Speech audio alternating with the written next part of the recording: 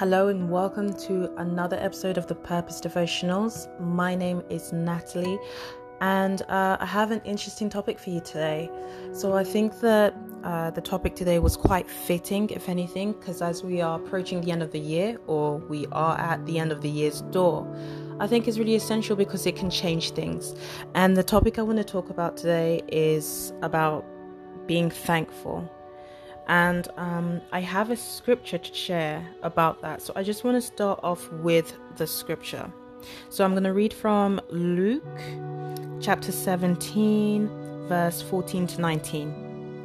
So I'm going to read from verse 14. But the beginning, basically, it's about when Jesus healed the 10 lepers. So basically, he was walking along the way and then the 10 lepers approached him, but they stood at a distance and they were shouting out to him, "Heal us." So that's where I'm reading from. So verse 14 says, "When he saw them, he said, 'Go show yourselves to the priests.' And as they went, they were cleansed. One of them, when he saw he was healed, came back praising God in a loud voice. He threw himself at Jesus' feet and thanked him, and he was a Samaritan. Jesus asked, 'Were not all 10 cleansed? Where are the other 9? Has no one returned to give praise to God except this foreigner?'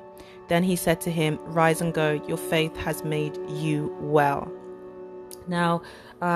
Now you probably would understand why I picked being thankful and praising God.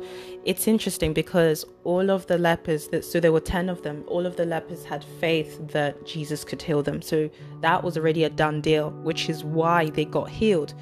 And the interesting thing was they were still lepers when Jesus said, "Okay, go and show yourselves to the priests." They still had the same issues. It didn't look like in the physical that anything had changed, but in a spiritual, things had changed.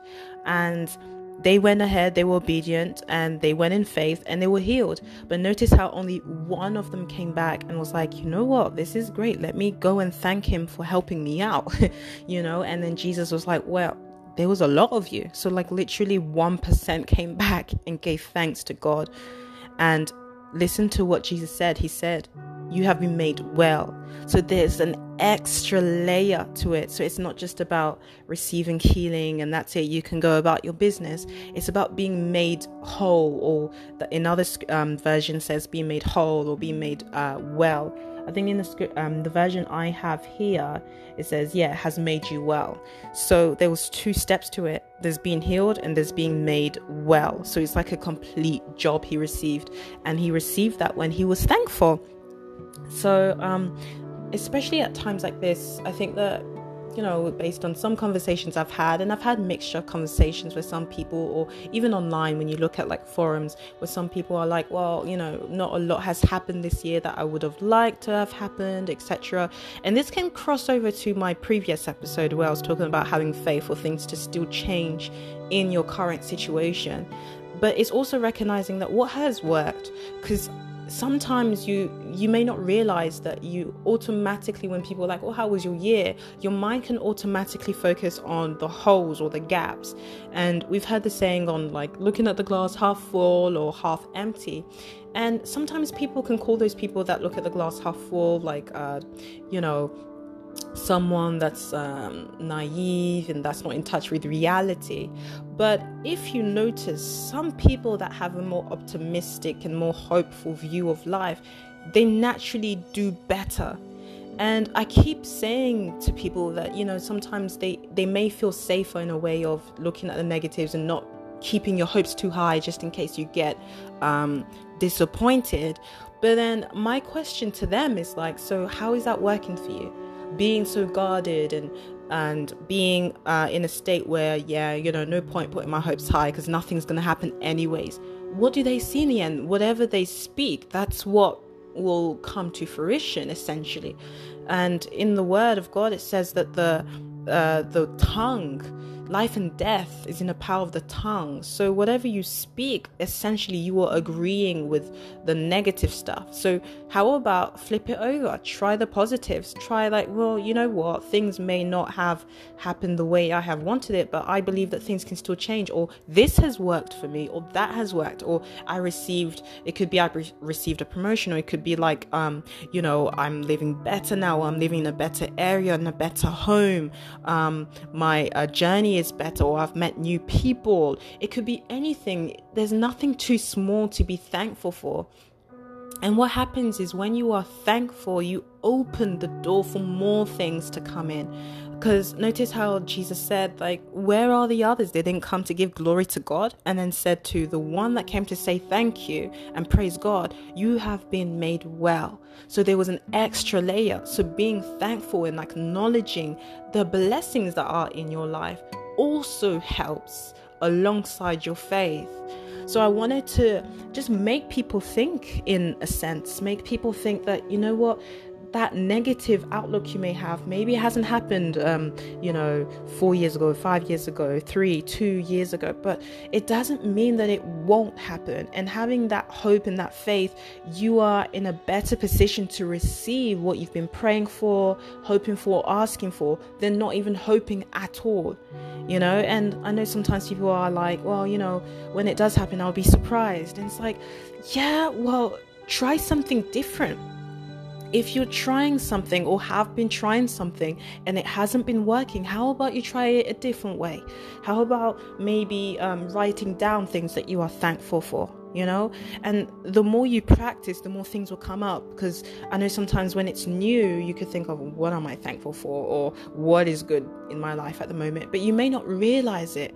You may not realize it until you start writing things down and thinking, yeah, no, last year I was in this position, or it could be 2 years I was in that position, but this year it's much better. But you need to acknowledge that, because naturally, as the way the mind works, we go by like, yay, we've accomplished something. So we go by like accomplishments. So we think that we're progressing when we have certain accomplishments. So it could be like, oh, I graduated in this year. So that in the mind says that's an accomplishment. So you are progressing, tick.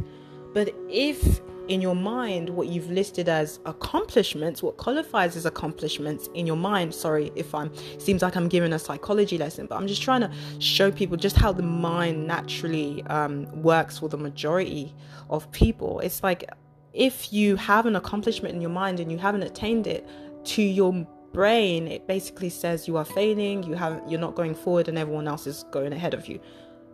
But could it be that things are happening, but you're not paying attention to them because in your mind you're saying that they're too small, they don't hold that heavy significance that you've placed everything else on, that high pedestal? Could that be the case? And if it is, should you be rearranging things? Should you be writing things down? And that could just be even like those tiny whiteboards that you write and say, I'm thankful for this today, or I'm thankful for that today. It could be just one thing, and that can propel like a following of other things that can follow. And when you see yourself more thankful, you realize that you open the door for completeness, for being in that complete joy in Christ, for not looking at your neighbor and craving what they want or feeling that you're lacking anything. Just having that joy because you have the fullness of Christ, knowing that, you know what, I have something. You have something. No one is empty. You always carry something. But sometimes there are people that recognizes what they have and others that are still searching. And that was the main purpose that, pun intended, but that was no pun intended, but that was the main purpose why I chose to name the Purpose Devotionals, because everyone's been called for a specific purpose, but not everyone finds it. Everyone is searching, but not everyone finds it. Not everyone accomplishes everything that they may have been purposed to do, but it's that hunger that'll take you there. But the one that knows your purpose is God. He's the one that can guide you. He's the one that's written your book. In my Instagram, I said, have you your book? Would you recommend someone to read it?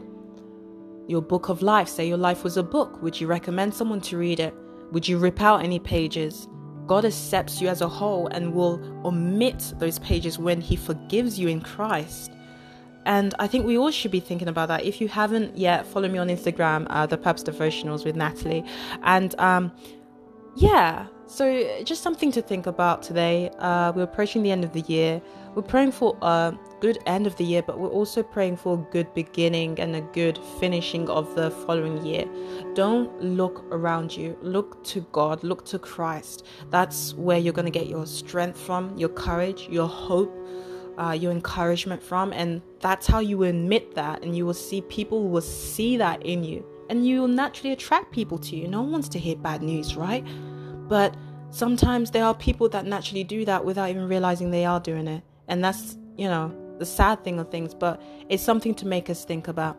So that's all we have time for this week. Do check out for another episode. I'll see you on the next episode. If you haven't already, check out my website, thepurposedevotionals.com. I've made a new blog post talking about why it's essential to pray.